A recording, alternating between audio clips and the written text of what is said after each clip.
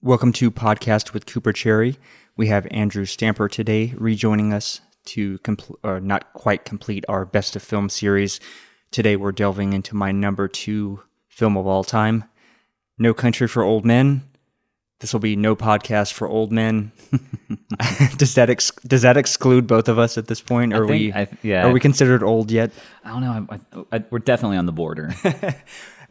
Perfect. Good choice of the word border there, particularly because this film takes place along the Texas-Mexico border.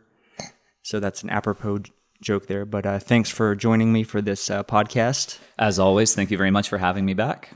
Absolutely. So we'll just dive right in by going through a quick sort of plot synopsis just to bring everyone up to speed who hasn't seen this amazing film. So we have one of our protagonists, perhaps, Llewellyn Moss, played by Josh Brolin, is deer hunting, stumbles upon a bloodbath, essentially, but that involves, a drug deal that's gone wrong. He eventually tracks down a case of money, $2.4 million, I believe, and decides to take that money. In doing so, he delves into a world he doesn't quite understand and is tracked by, I think, one of the most incredible villains we've seen the last 20 to 30 years, portrayed by Javier Bardem, and that is Anton Chigurh. So Chigurh is hired by one of the aggrieved parties to track down the money and retrieve it and so forth. We also have Tommy Lee Jones portraying Sheriff Ed Bell. He's the county sheriff, where this grisly scene takes place, and tries to intervene on and help out Moss to some degree as much as possible, while sort of being a lead sort of investigator combined with the DEA and I forget what other agency. And so we follow this sort of cat and mouse game between Chigurh and Moss. Eventually, Moss is killed by another group that is going after this money. And then we sort of, in the, denouement of the film, we have Chigurh ends up sort of, killing Moss's wife and sort of escapes into the unknown to some degree. And then we have the Sheriff Bell reflecting on that with, sort of a sadness. He ends up retiring due to the circumstances surrounding this particular case. And then we have sort of an open-ended ending to this film, which left, I think, a lot of people unsatisfied in many respects. Just because I think you start out this film, I think the first 2 acts are at sort of a break. They're very psychologically taut. We're in this super, thriller, that tension. Everything is on a knife's edge, so to speak. But then the third act sort of slows things down. We don't get the, tremendous confrontation between Chigurh and Moss that the film has been leading to throughout. And Moss is actually killed off screen by, the other party that has been trying to retrieve the stolen drug money. And then we wind up with Sheriff Bell reflecting in his retirement on some dreams he had that involved his father, who was also a sheriff in Plano. So that's sort of the broad plot strokes, which I don't think the plot is necessarily the most important element of this film. I think, for me, the most important thing about this film is sort of the interesting philosophical ideas that are sort of interrogated by both Moss, Chigurh, and ultimately Sheriff Bell, who I think actually might be our true protagonist. Yep. A lot of critics have kind of claimed that, and I think that's probably a fair assessment. So what is your sort of overall take on the film, Andrew? That's all right. No, No Country for Old Men is certainly at the pinnacle of everything Coen Brothers in terms of whether everything that they've been working on for the past 80s, 90s, 4 decades now. I guess they've been making films. I think this one is just their opus, obviously, based on the Cormac McCarthy novel of the same name, but fantastic. in all aspects of this movie. It, if it wasn't on your list, it very well could have been on mine. Just brilliant film. Wonderful narrative. Very beautiful to look at. The Texas landscapes are great. The themes that are constantly kind of thrown at us and the various points in the film. How you have these three different narratives that we're watching, and it's really fun because at no time do any two of those protagonists really occupy the same camera at the same time, or at the same space, which is really obviously you've got this kind of showdown halfway through the film between Chigurh and Llewellyn Moss, but you don't really ever see them actually looking at it. I mean, it's dark and they're kind of going all over this, this small little border town, and so it's really fascinating. And of course, you've got the quintessential beautiful dialogue that the Coen brothers are so famous for, where they do a great job of really understanding their world and how these characters talk, and their own forms of philosophies, wittiness. I mean, it's just beautiful. I mean, I can't sing enough praises for this film, but yeah, just fantastic film. If you haven't seen it, I don't know where have you been for the past 15 years or whenever, 10 years, 12 years, whatever it is, but this is one of the greats right here. Have you ever read any of McCarthy's actual novels or works? I did read No Country for Old Men, but it's difficult, I think, for me, especially having seen the film first. It was difficult to desegregate the film narrative and the novel itself, especially because they're, the Coens are very painstakingly, true to the original text by and large part. There are some small deviations here and there, but overall, it's essentially the film. The film is a pretty close to a word for word. Yeah, I mean, recreation. It's very, very similar. But to answer your original question, I took a Coen Brothers class, a couple of them in college. But so I mean, I read No Country for Old Men. I mean, that's really what I know of Cormac McCarthy. Obviously, I'm familiar with his name, but I'm not going to go ahead and make claims that I'm the most well-read novelist in the world by any means. Certainly, I would definitely recommend. I mean, he's an incredible writer. The Road, right? He also did The Road, all the Pretty Horses. Yeah. Yep. Mm-hmm. He also did Blood Meridian is sort of his opus, and that's part of this Border trilogy, of which No Country for Old Men, and I think there's one more novel that he wrote that's part of that trilogy, is essentially. He also did a lesser-known film. He actually wrote the screenplay for a lesser-known film called The Counselor, which I think lays bare a lot more. Like, Cormac McCarthy is definitely, very nihilistic in terms of the themes. Yeah, extremely bleak view of the world. And it's really hammered home, I think, very didactically in The Counselor. But I think more skillfully and handled in No Country for Old Men, and we're not really necessarily beat over the head with the themes, with these long monologues, the way that they take place in something like The Counselor. Mm-hmm. But I would definitely recommend getting into his novels, which particularly Blood Meridian is just incredible. His prose style is just otherworldly. He reminds me, it's honestly kind of funny due to the sort of the nature of his work, that he reminds me of sort of, there's the book that Nietzsche wrote, Thus Spake Zarathustra. And in that book, Zarathustra is this sort of prophetic figure that is relating this narrative to Nietzsche.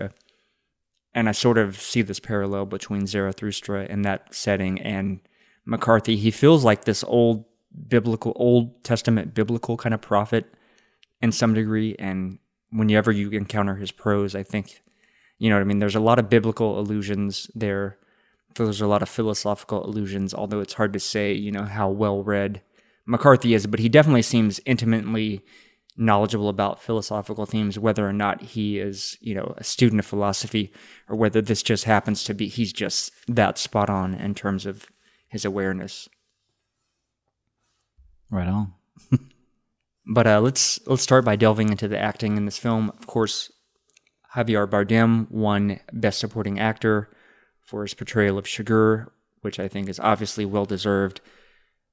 A very understated performance.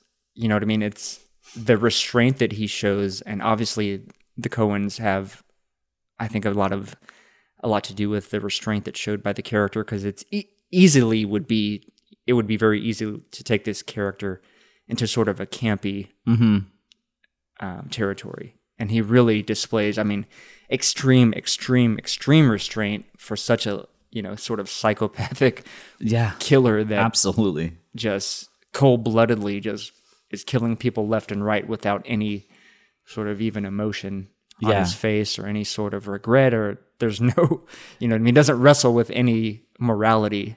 He's like the shark from Jaws, but an actual like human being, just pure evil. Just without any hesitation. Just if you're in his path, it's bad news for you. Right.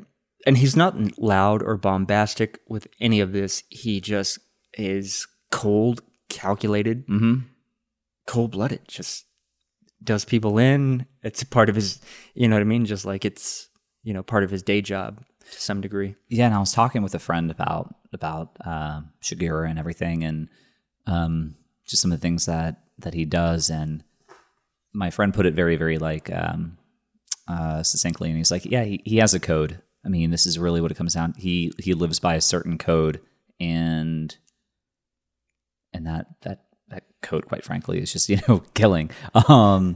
But what's great is, and we'll get into different things, but where it can, with the idea of like the coin toss and everything, the Texaco station, where it actually goes in favor of the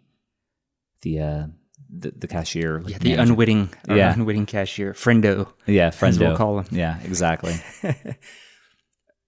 But I think, the film opens up ultimately so Chigurh is getting arrested by the sheriff, and ends up that we have a very gruesome start to the film, which there's not a lot of dialogue, which I love, is just sort of brilliant. And you know what I mean? It's again, show, don't tell with the screenplay is just brilliantly done, because Chigurh ends up attacking the sheriff that arrested him, choking him to death with his handcuffs on the floor very aggressively, and they're sort of thrashing around on the floor, and eventually the chains from the handcuffs, I guess, sever an artery in the sheriff's neck, and we have like blood squirting out, and he passes away.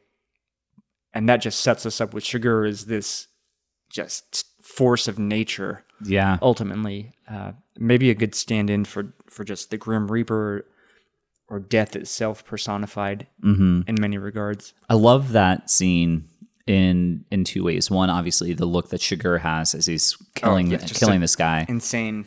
But just one of like the very, very subtle aspects, maybe not so subtle, but as he's choking this guy to death. But is just seeing the kind of the sole of the boots like scuffing on the tile is awesome, because you just see from all the thrashing, all like the boot scuffs on the ground. It's just beautiful.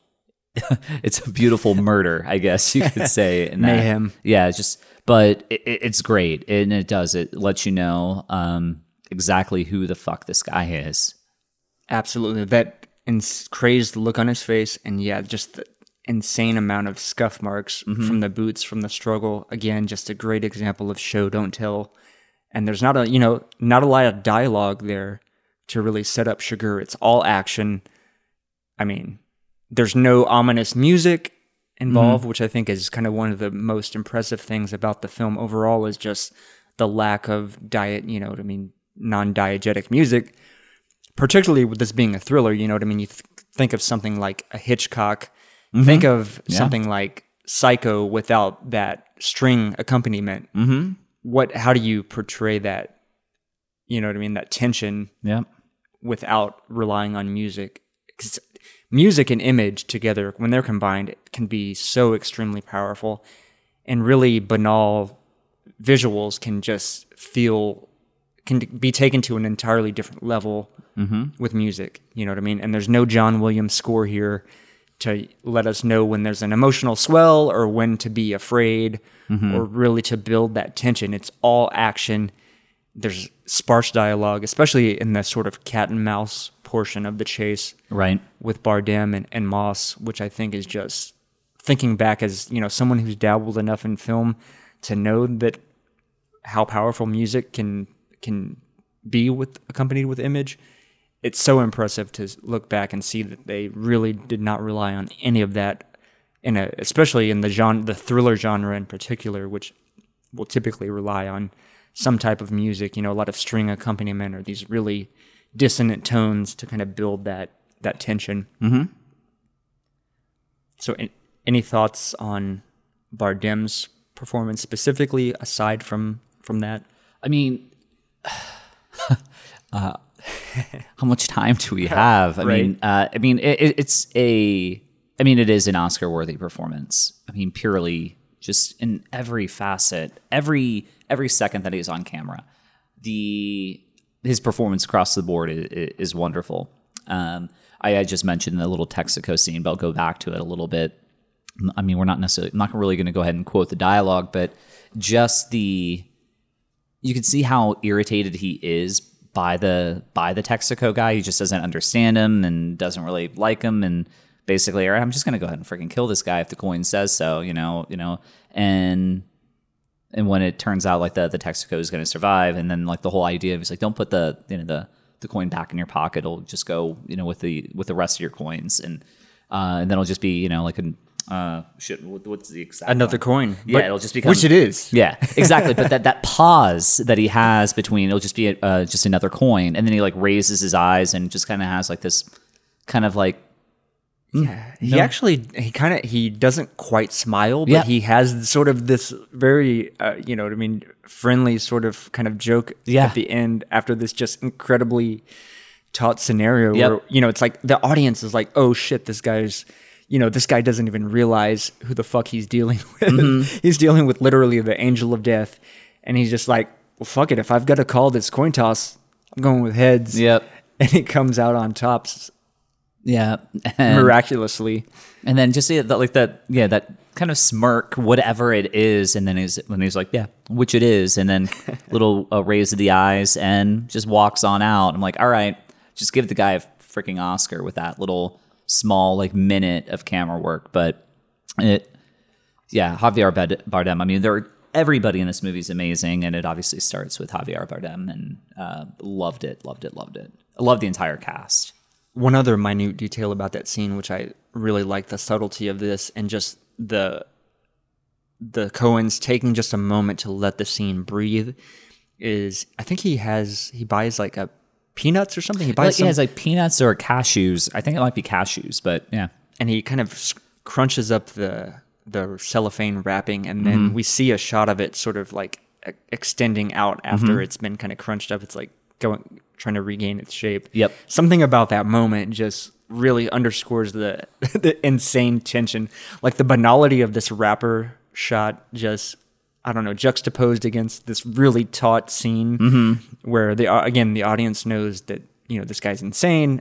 The character has no clue what the fuck the depths of insanity he's even dealing with. Although I think he begins to gain some. Yeah. Some is just like, you know, I gotta close. I gotta get the fuck out of here. Yeah. You don't know what you're talking about. So just to wrap up, everything that Javier Bardem does in this movie is pure gold.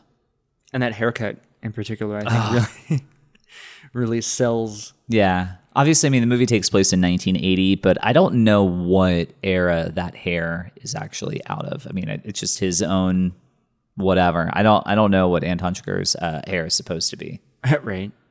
I don't remember from the book the description. I don't think they quite it's just an interesting choice. Mm-hmm. Something that really stood out, I think, in the look of him. But also that denim jacket that he's sporting, I gotta say, that denim jacket is pretty fucking fire, and he's rocking. It's pretty dope. Could pull it off in today's fashion. So, but moving on to our cast, we have Josh Brolin. I think it's hard to picture anyone else in the role of Moss. He so embodies that character, and in going through the special features on the Blu-ray, the Coens were so thankful that they found someone who had the ability to portray this guy, Moss, so authentically. And hearing Brolin talk about he spent time on a ranch growing up as a kid, so he had a little bit of personal experience to draw from. And man, he just really pulls off the sort of stoic, capable, yet fully Texan version that of this person, Llewellyn Moss, who was a Vietnam veteran and is currently a welder, I guess, for trade. But damn, he was so good, and I absolutely agree. It's hard to picture anyone else being able. I can't think of, for the life of me, anyone else that would be able to fit that role quite as well. Just mentioned like the welding scene with him and Woody Harrelson in the hospital. Just another hilarious. Yeah, scene. just them going back and forth. Anyway, we're talking about Brolin right now, but when you just mentioned the welder, it just reminded me of that scene. Yeah, because like Harrelson as Carson Wells is like, Mig, Tig, what about cast iron? He's like, hey, fucking said I could weld, okay? Yeah. I can do anything. God damn it. Don't fucking doubt me. But yeah, pure, Brolin, outstanding. Mm-hmm. I think this was his first film since he played in The Goonies, if I'm not mistaken. No, it's not that. It hasn't been that long, really. I think it might have been. Like, it was like his, I seriously think close to 30 years. I honestly think so. I cannot think of another film that he was in. If that's true, my brain has just exploded. I think this pretty much reinvigorated his whole career. I mean, that's why he is in, he's playing Thanos in the MCU and is in Deadpool as Cable. Absolutely, this jump-started his career. Okay, all right. I'm not saying you're wrong. I'm blown away if that's true. It's pretty crazy, but I'm like 90% confident that is a fact. Wow, way to go, Bran. Right. How hilarious that he's Bran too, especially given the Game of Thrones context to that name. Right? Oh yeah. I also want to give it up, just random aside here, for that pit bull. The pit bull that swims after. Oh, okay. I thought you were talking about the one that was dead. Yeah, I thought you were talking about Garrett Dillahunt's hell's bells, they even shot the dog. Which is another great moment. Yeah. But yeah, the dog swims after Llewellyn after he dives in the river. And what is it with you and dead dogs in movies, I know, man? I don't know. Come on. You're cut off. Right. I don't think there are any dead dogs in my next film. We'll find out. Pretty sure. But yeah, no, but yeah, pour one out for that pit bull. And it just jumps right on in that water and just swims. And I mean, his portrayal of those of swimming was, you cannot teach that. No, that is all instinct. Yeah. It is literally instinct. Some of the funny roles, though, too, were just some of these people, like Llewellyn's. I don't know if it was the landlord or if if he was renting that trailer house. Oh. Or if she was just sort of the sassy landlord type lady. Yeah, that was fucking great, too. Especially, we've been introduced to Sugar as a cold-blooded fucking killer in this scene with the sheriff. And then he, comes to Llewellyn's trailer looking for him.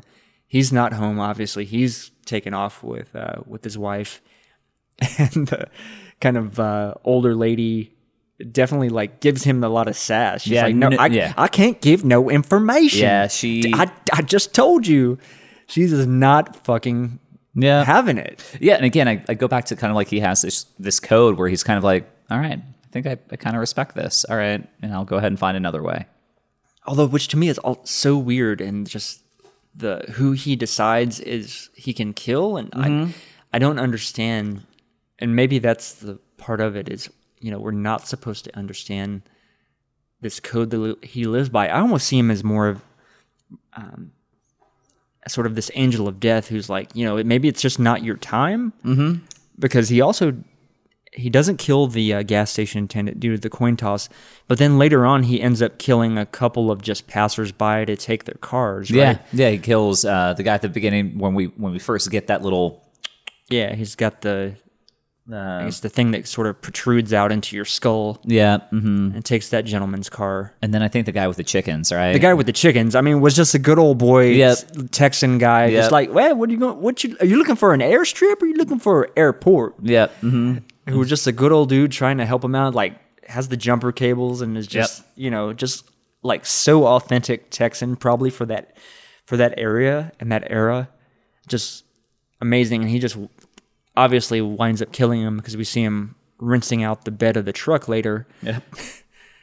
So it's just kind of, it's difficult to see. Is just like, what's the rules? Yeah. What are the rules for Chigurh when it comes to killing people? I don't know.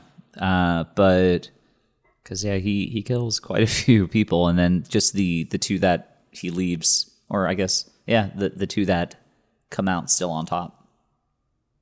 We also have very impressive work by Scottish actress Kelly MacDonald as Llewellyn Moss's wife. What's her name? Carly Jean. Yeah, Carly Jean.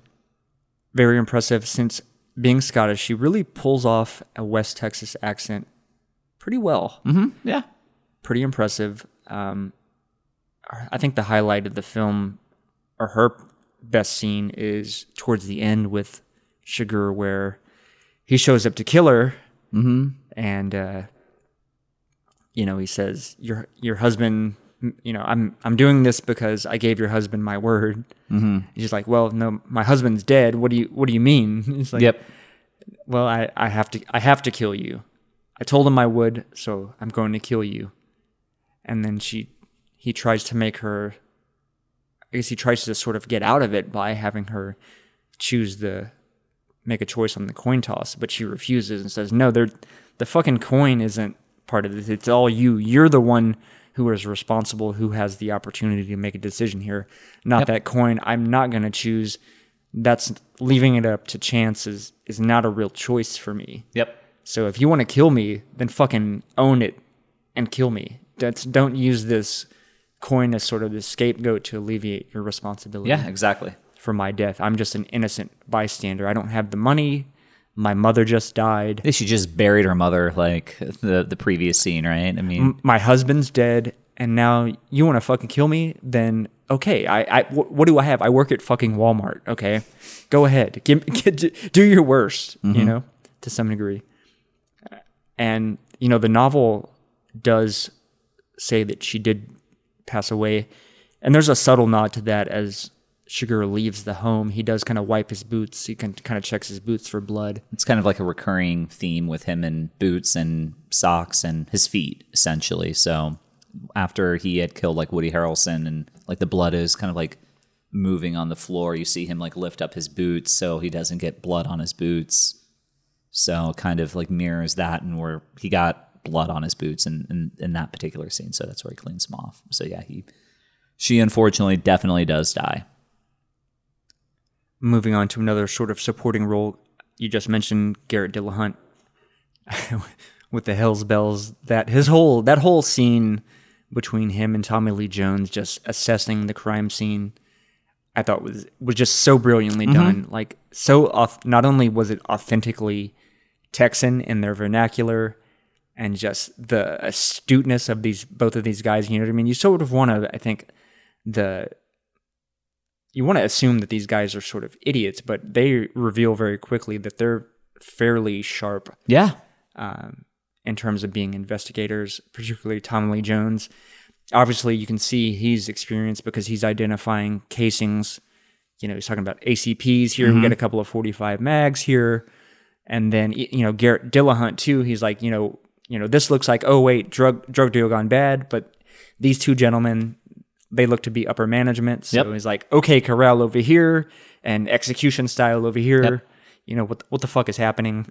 And it's something because that there also reminded me a lot of the movie Fargo, where we are quick to initially minimize these people with these funky accents, right? I mean, Right. so in Fargo, you just had that kind of Was it Marge? yeah, exactly. But Hey, Marge. where even they're assessing the crime scene where in the beginning of the film I'm not going to really go on and on and on about Fargo, but they're assessing that crime scene, and we find out, okay, they talk really funny and they're from the small town, nowhere America, but okay, they are smart. They do have something compelling to tell us, so we can learn something from these people. And that's something that you find again in No Country for Old Men with the partnership between Tommy Lee Jones and Garrett Dillahunt's character, is that they're a couple small town people from nowhere, Texas, but they're pretty damn good at their job. It's kind of an interesting aside, especially I think with Dillahunt in particular, as well as the DP that actually shot the film, Roger Deakins. This film came out in 2007. Also at the same time, that same year, the assassination of Jesse James by the coward Robert Ford came out as well, which Deakins also DP'd. So Deakins had 2 nominations for Best Cinematography that year. Didn't win for either. Did not win for either one. And if I'm not mistaken, Garrett Dillahunt was also in the assassination of Jesse James. That guy has been in so much, it wouldn't be surprising, especially if it is kind of like Western. Like Deadwood, right? Where he played 2 different characters on Deadwood. But yeah, so I think you're right. I think he is in that as well. We also have the comedic actor Stephen Root making a cameo in this film, or not a cameo, but I guess it's just a small role.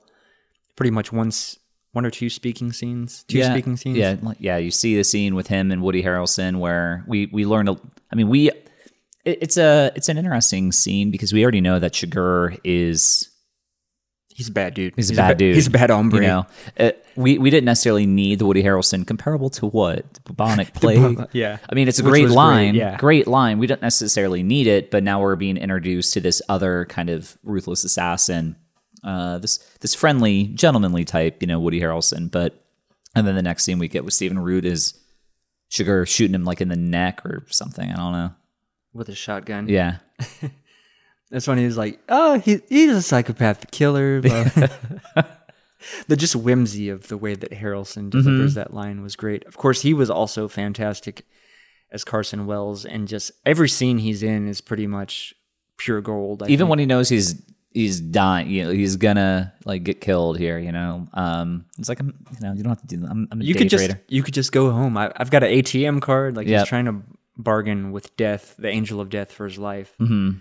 And Chigurh's not having it. Just fucking wastes him with that shotgun with this crazy silencer on it. Yeah. And then picks up the phone and speaks to Moss, which is, is Carson Wells there? Not in the way that you mean. Which is really, that's so fucking sinister and dark and creepy. Yep. Just menacing. Yeah. Not in the way that you mean. Ooh, that kind of that's very haunting to me. One of the many haunting scenes in this film. Another kind of just random role here is we have Barry Corbin. Yep. As I forget what the character's name is, but he only shows up at the end where Sheriff Ed Bell goes to visit him, and he's the same actor. He was in Northern Exposure. Did you ever fuck with Northern Exposure? I loved Northern Exposure. Loved it. He was one of the best characters in Northern Exposure as well. What was he had one thing that he recurrently wore. I think it was a NASA. Yeah, because he had I think he had worked for NASA or something. It was a hat or a shirt or something. I can't remember, but dude, Northern Exposure. I'm so pissed off that I can't watch that on Netflix or Hulu. I think. I mean, it's one of those shows that are in the vault of television where you just can't get your hands on it right now. But dude, are you kidding me? Dr. Fleischman. But yeah, what I loved about Northern Exposure is you had Barry Corbin and John Corbett, right? So you had two actors with very similar names. It's kind of like the Dermot Mulroney and then Dylan McDermott things. But of course, those two actors kind of look similar, where there's nothing similar about Barry Corbin and John Corbett. But what's great, because I think he asked, so Ed Bell aka Tommy Lee Jones, asks him, "Is that how old is this coffee?" He's like, "Well, I tend to make a fresh pot every week or so." Yeah. Like, Jesus fucking Christ. Yeah. He had a couple good lines in there, but like where he kind of assesses the world for Tommy Lee Jones, which I think is just a really, really great line where he's like, shoot, I actually wrote it down. What you got ain't anything new. This country's, hold on, what is it? I can't even read my own damn writing. You can't stop what's coming. It ain't all waiting on you. That's vanity. So basically, where he's just talking to him about where Tommy Lee Jones is talking about this changing world, and it's like, you can't stop what's coming. This country's already jacked up, and it has nothing to do with you. And so I like that little bit of dialogue. I think it's in many ways a callback to that scene with Carly Jean and Ed Bell, because she says, Moss can take all comers. He knows he can, something about what's coming, or maybe I forget who it is that says something about what's coming. And was it she or Ed Bell that's like, well, you don't always see what's coming. And I think I might have fucked that scene up. Maybe, but like I forgot where I was going with that either. But that just kind of like reminded me, like, you can't see what's coming, is where Chigurh, we see him. It's kind of almost like a Hitchcockian thing, where like the first murder, you see him kind of free himself from the handcuffs, and he walks right up to the little deputy, and he's right behind him. Or even Woody Harrelson, when Woody Harrelson's going up the stairs, and Chigurh, just casually comes up like right behind him. Let's go to your room. Yeah, it's just, you're like, fuck, I know I'm gonna die now. Yeah, God, like you just can't turn your back on him. Right. Of course, Tommy Lee Jones, goes without saying, phenomenal acting performance. Although, how much of this is just Tommy Lee Jones being himself? He was, he grew up, I think, in San Saba County, Texas, which I think is where, listening to the special features, which is supposedly where Moss was from, and Brolin said that Tommy Lee Jones was fond of reminding him of that fact. Which I think is pretty funny. I wonder what Jones would be like to work with in particular. If I'm not mistaken, he was roommates with Al Gore. I don't know if it's true or not, right? But that's one of those... Is that a fucking urban legend? Exactly. It's like, I've heard that a billion times, that and Al Gore created the internet. I mean, those are things that I have heard multiple times, but I don't know. Are these facts? Yeah. Are these, alternative facts? We need like a Snopes right? checker next to us as we're going through this. Yeah, no shit. Now, I mean, we've reeled off a bunch of actors, and rightfully so. Everybody's brilliant in it, but can we go ahead and like give it up to Beth Grant as well? She's like the ultimate like character actress. Has been in a billion things, where she plays Kelly MacDonald's mother in this. She has the cancer. Do you know how many people I know in, was it El Paso? Yeah. 0. And she holds up the 0. Yeah. And then she's like, she tells, I think, one of the cartel guys, she basically gives up Llewellyn Moss, right? Essentially. Yeah. She's like, I've never seen a Mexican in a suit before. Yeah. Just nailing the authenticity of this person. It's like, I fucking have, as a lifelong Texan, I have met this fucking lady so many. Yeah.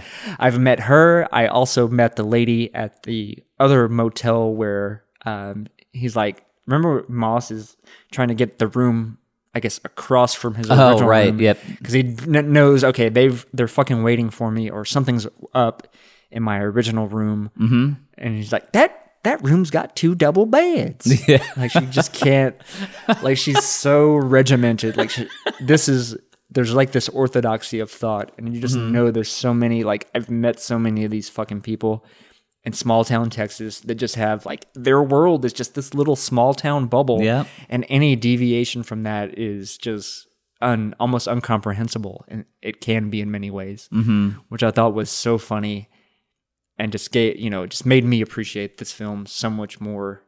Just overall, the sassy lady that was Llewellyn's, whatever, landlord or whatever. Right. Whatever she is. Yeah. Was. We'll call her a landlord. All of those just really fucking sold it for me. Ate it up, loved it as a Texan. But moving on, let's jump into cinematography. We have, I think, in my opinion, probably one of the best, if not the best, working DP in the industry right now, Roger Deakins. Yeah. Finally got an Oscar. Obviously, this year, like I said, 2007, nominated for 2 fucking movies, which probably hurt him being nominated. He was so fucking good that he got nominated for 2 films in the same year that probably ended up hurting him ultimately. I think the achievement in cinematography went to Roger Elswit for There Will Be Blood, which also, I mean, that's like, picking between your favorite child. It's like both beautifully shot films, both shot very close to one another. Both had been shot in, it was outside of Marfa, actually, concurrently, within miles of one another. We have 2 of the most amazing films of the last, 20 years probably, in production at the same time, coming out the same year, going head to head for, best adapted screenplay, best picture, best director, best cinematographer. You know what I mean? It's just incredible. That was overall, I think 2007 might have been the best. It's probably the best year for film, definitely since 2000, but maybe ever, because you not only had. Dude, I think I'll take 94, but yeah, I'm with you. Let me state my case here for you. Okay. Because we have, not only do we have There Will Be Blood, No Country for Old Men, we also have Michael Clayton. This year we have Juno, and I think there was also Atonement. Those were the 5 Best Picture nominees that year, back whenever it was limited to 5. And any one of those 5 could have won Best Picture. I don't know if I'd say any one of those 5 could have won Best Screenplay, but definitely Michael Clayton, looking back, I think Tony Gilroy wrote that screenplay, is looked back on as one of the best screenplays, or, just a landmark achievement. Because I'm pretty sure that was an original versus There Will Be Blood being sort of an adaptation, and definitely No Country obviously being an adaptation. So I always hear great things. I think even when you and we attended, it was Vanessa Taylor, I think, spoke at the Austin Film Festival podcast on Story, and she was brought up Michael Clayton as sort of this outstanding screenplay, and definitely, which I absolutely love Michael Clayton as well. Just an incredible year for film. But Deakins finally, after years and years of amazing work, won for Blade Runner 2049. Yep. But I think really where he stands out is the early scenes in the film, the natural photography, the landscapes, as we're watching Moss do the deer hunting and he uncovering the mayhem and the cartel death, the aftermath of the death scene and all of that. That whole sequence is just incredible. Yeah. Another, one of the standout moments too early on in the film is after Chigurh takes the gentleman's car, the camera sort of lingers as the car is going into the horizon. But we have this sort of, on our left side, we have a barbed wire fence, and the road sort of snakes back into the horizon in sort of an S-curve. And he just let, the editing there, they just let that hang for just a moment, extra time, to just one beat to really let that scene breathe and just display the natural beauty. It's very desaturated. There's a lot of browns, and I think that's kind of the color palette early on, is primarily a lot of browns, a lot of beiges, off-white, not a lot of color, but still just amazing shots. Beautiful landscape. Have you ever been to Marfa? No. Incidentally? No. Yeah, until I moved here. Until maybe 2 years ago, I never even heard of the place. I've always wanted to go, but it's like a 10-hour drive or 8-hour drive from Texas Austin. Is so freaking big, man. So that's the biggest disincentive to make that trek, but it's incredible. Yeah, I think the furthest west in Texas I've been is to Fredericksburg. Damn, that's not very. That's No, not very wet. that's for like context for the people that are listening that maybe don't live in the Austin area. Yeah, it's like an hour west of Austin, and there's still probably another like 8 hours further Yeah, west before you can get out of the state. before you can get out of the state of Texas. When you get into Houston, when you get into Texas from Louisiana, I think like the exit is like 880. So it's like 880 miles that interstate will go before it ends. And they reset in every state. So you've got at least 880 miles that you can drive on that one stretch of interstate and still be in the state of Texas. Yeah, forget that. Yeah. It's a big fucking state. It's a big fucking state. The Coens love working here. I will plug that for Texas. That's my source of Texan pride. Hey, there's nothing wrong with that. They shot their first film, Blood Simple, I think in another good Austin and movie. the surrounding areas. So they have they kind of have an endearing view of Texas, which is nice. Because it's funny, I kind of think of them and looking at the special features too. It's like they're both wearing cowboy hats and shit. And it's just kind of like these two kind of Jewish kids from fucking Minnesota out here. It kind of reminded me of City Slickers, like Ira and Barry Shalowitz. Like that would be Ira and Barry. Sort of the stereotypical portrayal. So there was just an interesting, I think, sort of that's kind of the first thing that came into my head. It was kind of this funny like parallel between those, but the Ira thing and of Barry, these two man. guys just out in Texas with their cowboy hats on. Very, these two very cerebral, just absolutely brilliant filmmakers out here in Texas wearing their cowboy hats, Yeah, they're okay. getting it done.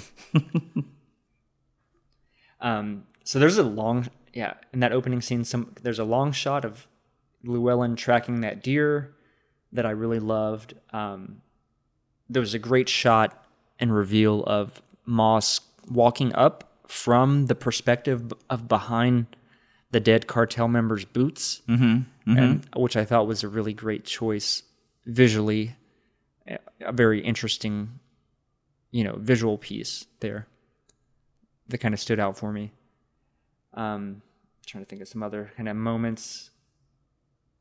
Him being chased by the truck at night with the lights of the truck. Oh, that was great too. Just the frenetic pacing of Yeah. that scene, and just the trucks kind of bouncing around. Yeah, I they think- can't quite control it. I think you just show the Academy that one scene. It's like, all right, we're going to nominate him for just, it was freaking cool. And it's just completely different than everything else that we had seen in the film where you were talking about like the landscapes and you get like a nighttime shot. And yeah, it's just awesome.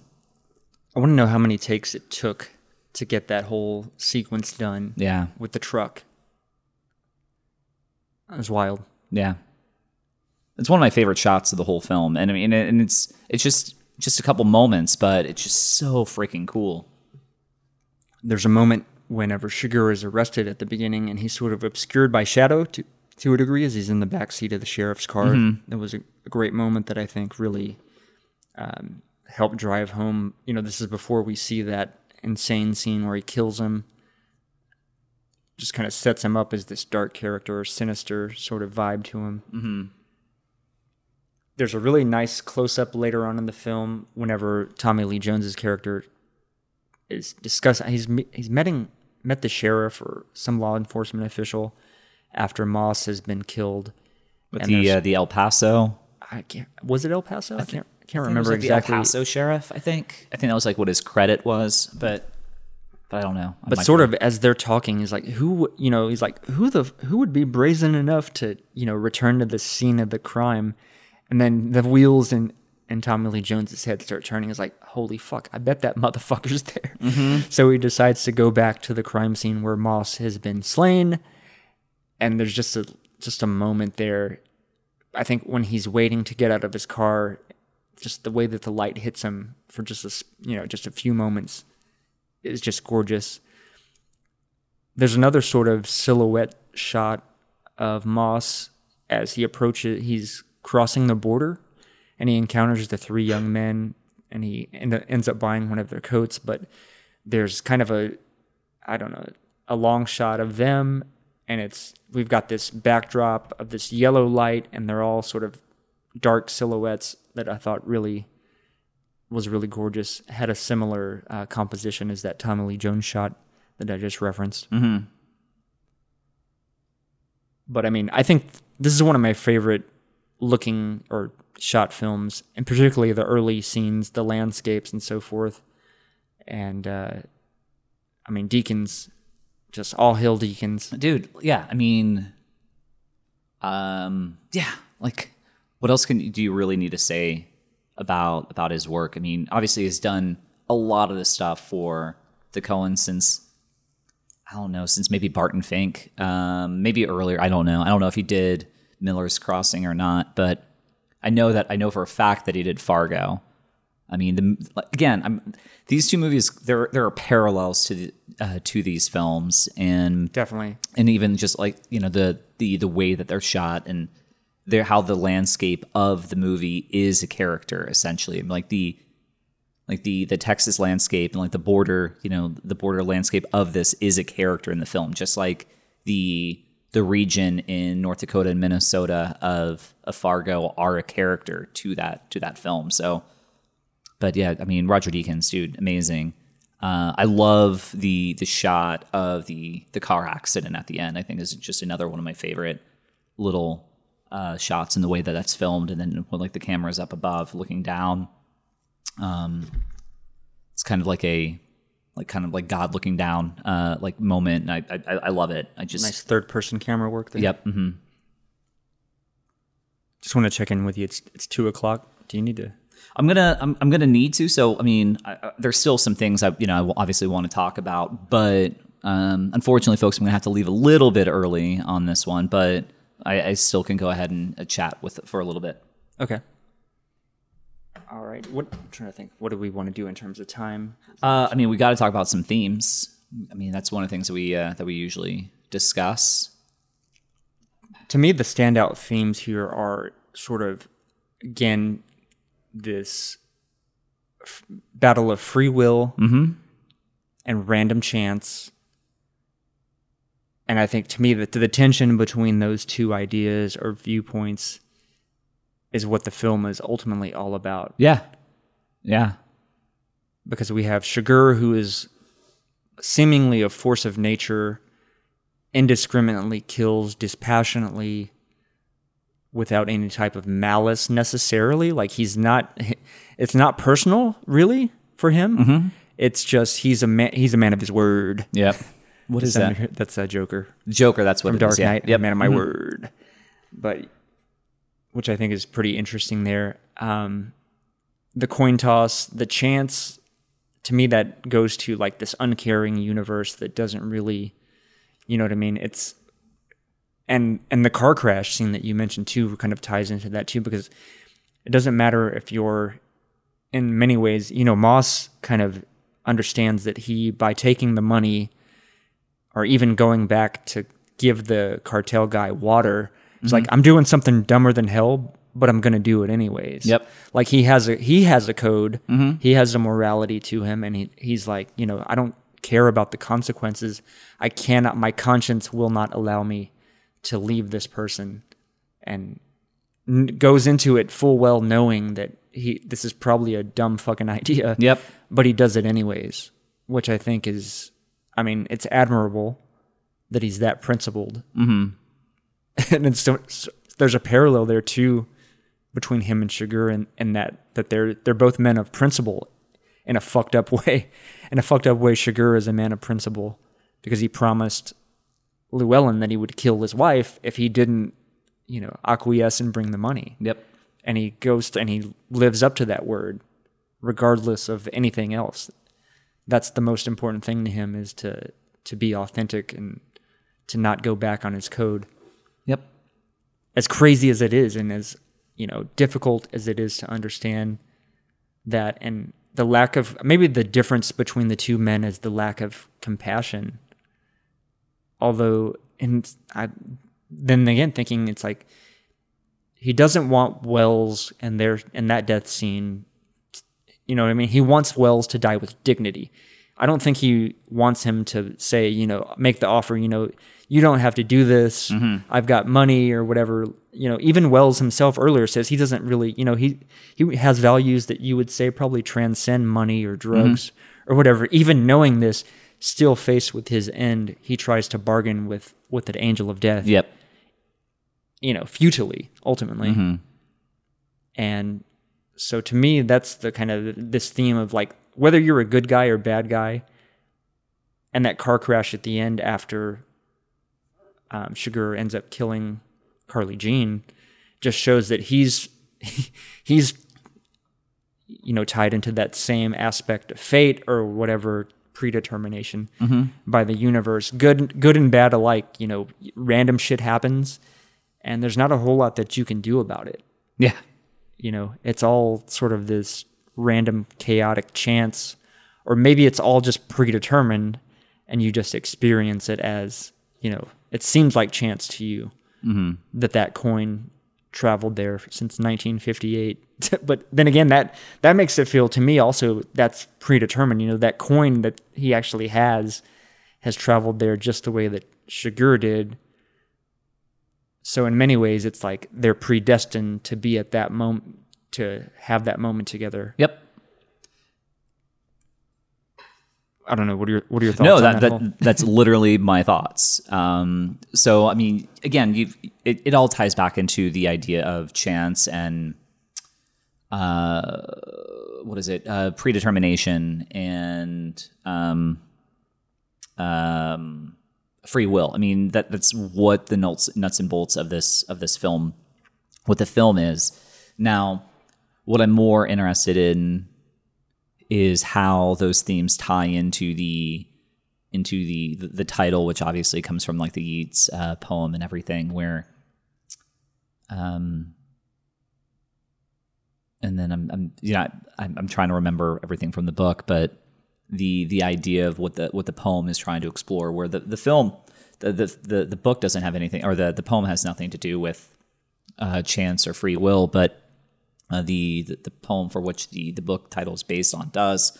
So I'm kind of interested to figure out where those two meet.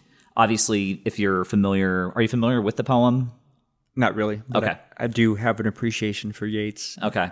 Especially. So essentially the idea, and it ties in with the final scene in the movie where Tommy Lee Jones is talking about his two dreams. One, obviously, when he was younger, and now maybe mixing this up with what the book tells us versus what the movie, but essentially his father gives him money or something and he loses it, right, when he's younger. And then the second one is his father is riding ahead of him, and he's got, like in the old times, like a fire and a horn, and he's going to prepare the way. He's the way, the truth, and the light. Yeah. And no matter what, his father is going to be there. So the idea of the poem, as I recall, is that in order for like the older people to escape or find immortality, or or whatever, it's what is it? It's like the road to Byzantium or however you pronounce it. But the idea of to preserve your longevity is to kind of seek out this other paradise or what have you, and that's kind of where that ties. So when looking at the title, I'm kind of curious to figure out how those themes kind of like mirror, because there's nothing. I mean, Cormac McCarthy and Coen Brothers are far more intelligent than I, but I mean, there's a reason why the title is what it is, and the themes that are explored in both the novel as well as the film. So kind of the agony of old age essentially is what the poem in essence is about. And so I'm curious to know where like chance and free will and predetermination meet with the idea of the agony of old age. I think maybe this here, I'll throw this out there, and this is from the conversation between Sugar and Wells. Sugar tells him, if the rule that got you here led you to this point, what good was the rule? So to me, that's saying, you know what I mean? You've based your life on whatever rule or maxim or axioms that you're trying to live by, right? But ultimately, it got you here. So what was the fucking point of following that rule if it just got you?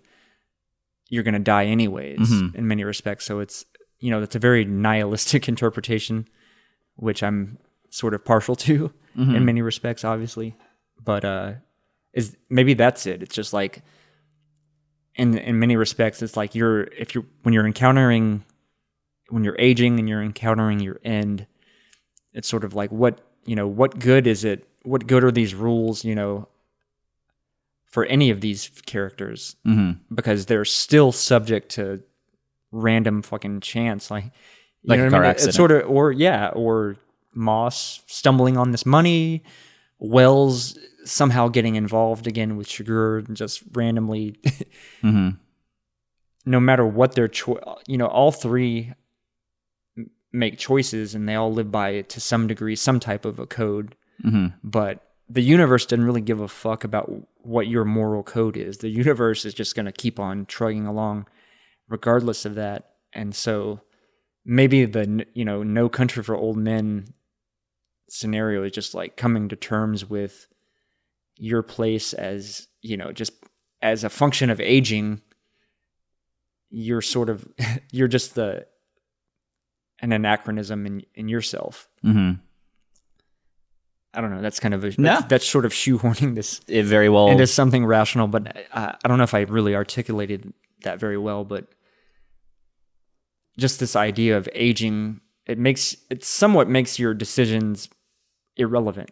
You know what I mean? Because no matter what choices you make, you do get old, you do die. So what's the point of even having following rules in many ways? But yet the characters do. Right. And then, Chigurh holds himself up to some type of standard. Obviously, Moss does as well. Bell seems to have a bit of regret about what he's done. You know what I mean? He's sort of ineffectual. He doesn't understand what the fuck is happening. He doesn't understand the insanity of the world. Yeah, and he doesn't live up to this ideal of what he thought ultimately. And, and kind of how the final scene, obviously, where he's talking about the dream and, where you talked about where some people are kind of mixed on how they feel. What I find interesting is, is his outlook at the end of the film as he's telling the story of his dreams. But at the beginning of the movie, he tells you already that he doesn't know what to make of this world. Where his story that he tells right at the beginning, and you're like, well, I don't know what to make of it. So we're told at the beginning that we're going to see some pretty new world shit. We're going to find some crazy folk that we're about to track in this journey, and then they're all dead, and here he is, once again, now exploring his own place in the world at the very end of it. So it's two different perspectives that he has when we're getting the little monologue at the end versus his explanation or him telling us about his dreams. Which, by the way, where you said that some people are kind of mixed about the final scene. I freaking love the final scene and how the movie itself ends. I just think it's very, very beautiful and very poetic. And then upon doing some digging and learning about it, like reading the poem itself, and like, oh, okay, all right, this makes more sense of who we were actually supposed to be tracking in this film, and thus, Tommy Lee Jones being the true hero of this story. Yeah, because I think what it is ultimately, like I said earlier, we are set up with this sort of almost, in many ways, somewhat traditional thriller sort of genre film that gets ultimately, it's subverted at the end because who we think is our protagonist dies off screen, which is in many ways unsatisfying to a lot of film, viewers and so forth. And then we wind up, like that.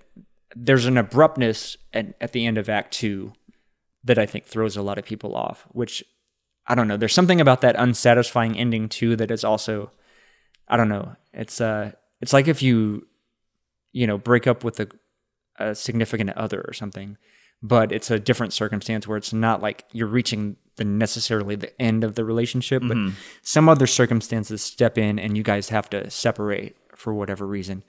So you go out on that sort of high point, but there's no, you know what I mean? There's no, what's the word? Not resolution. Closure? There's no closure there. Yeah. Kind of the same thing that happens in real life. It's like there's not always closure. Everything isn't always wrapped up neatly and tidily at the end of life. You know what I mean? There's more to the story always. Yeah. The story keeps going. You know? It is an interesting take, though, killing off your thought to be protagonist off camera. You know, I mean, it's taking what Hitchcock did in Psycho and then just saying, we're not even going to show you the murder, right. The shocking murder. We're just going to go ahead and by the way, he's dead. I think one sort of interesting counterpoint or nuance here is the conversation with Ed Bell and Barry Corbin's character about they relate the story of the Indians having killed one of their relatives early on. This is they're kind of talking about going back to like the early 1900s.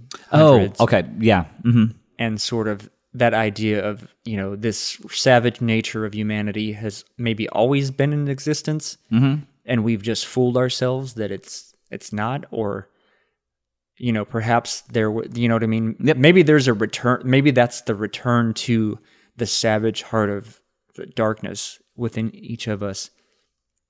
And this time that Ed Bell kind of reflects on, this World War II era, is, and you know what I mean? It was just a fluke in many respects. And now the clock is being reset back to how humanity really is. You know what I mean? We had this brief moment where there was a God that guaranteed all meaning.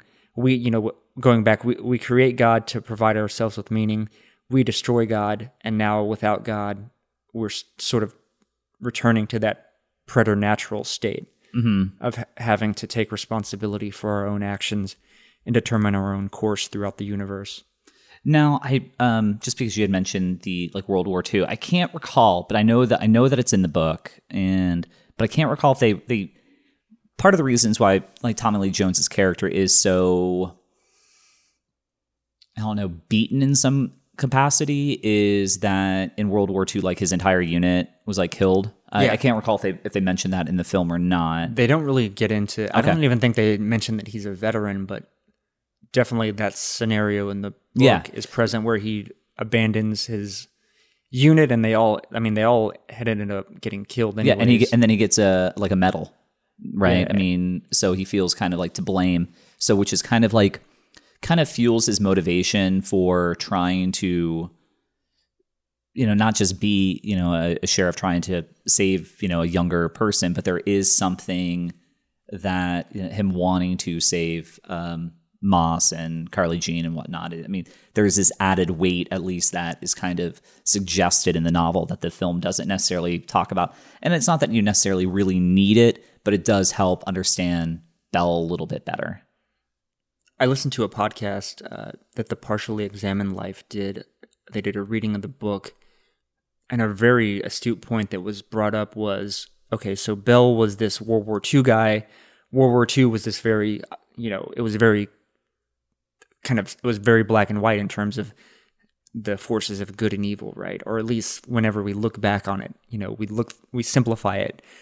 And then Moss, Chigurh, and Wells were all Vietnam veterans. Mm-hmm. And this is the war where there was no clear good guy. There was no clear end goal. You know what I mean? There was very ambiguous and really confusing sort of conflict where, you know what I mean? You sort of had to create your own moral framework to figure out how to cope with just that unease of not having this sort of black and white viewpoint, which is, I think, ties very much into this idea of the death of God at that point. Yeah.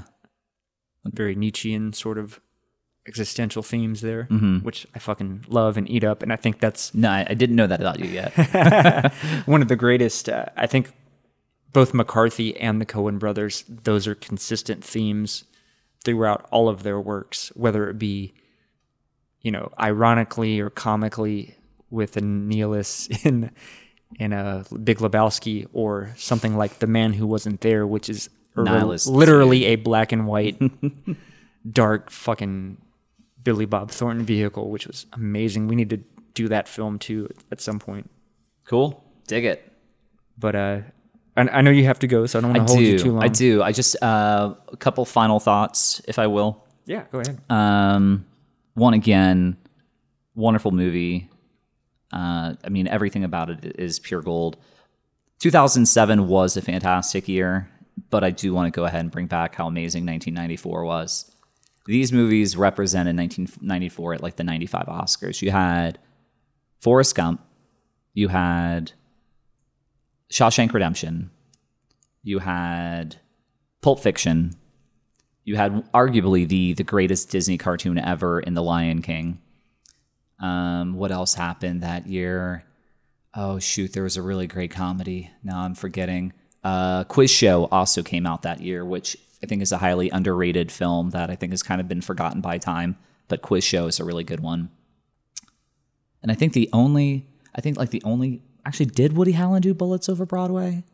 I can't remember, but I remember Diane Wiest won. But I enjoyed that. That might, and if that was Woody Allen, that might be like one of 2 Woody Allen films I've seen that I enjoyed. So, have you given thought to what your next film is going to be? Because we're on your next. We'll be tackling your number 2. We're on my number 2. I've got about 30 movies that I've been thinking, and I've just been like curious, like. I've turned mine into a genre base, like the best classic or the best foreign film, so I'm trying to figure out what my number 2 is. For a second I was like, well, maybe I'll do my best Coen Brothers film too, but I also concur that it's No Country for Old Men. My favorite is Fargo, but I think that the Coen Brothers' best film is No Country for Old Men. But I don't know. I'm trying to figure out, like, part of me also wants to do my favorite scary film, but I'm like, I don't know if Cooper likes scary movies. I definitely don't. Real life. Yeah. These existential horror films or this existential shit is terrifying enough. So that I don't want extra fucking things to worry about or have nightmares about just the day-to-day grind of like. Because I really love The Shining, but I'm like, no. Oh, dude, The Shining, that's one I will absolutely be. I fucking love. All right, The Shining, I don't necessarily consider cool. It's not. It's Kubrick. Yeah, it's fucking Kubrick. Yeah. Okay. There we go. So I'm gonna do my best scary film, and I'm doing The Shining for my number 2. All right. I am fully 1,000% on board with The Shining because I fucking love it. Cool. Absolutely, man. I'm looking forward to that now. Damn, you. All right, rock and roll. Got me excited. Well, thanks again. We do apologize, a little bit more abbreviated, but. Yeah, sorry. It's my bust. I gotta go. Earn the paycheck for my baby. All right. Well, thanks again for joining me, Andrew. We will sign off and see you guys soon. All right. Bye now. Thank you.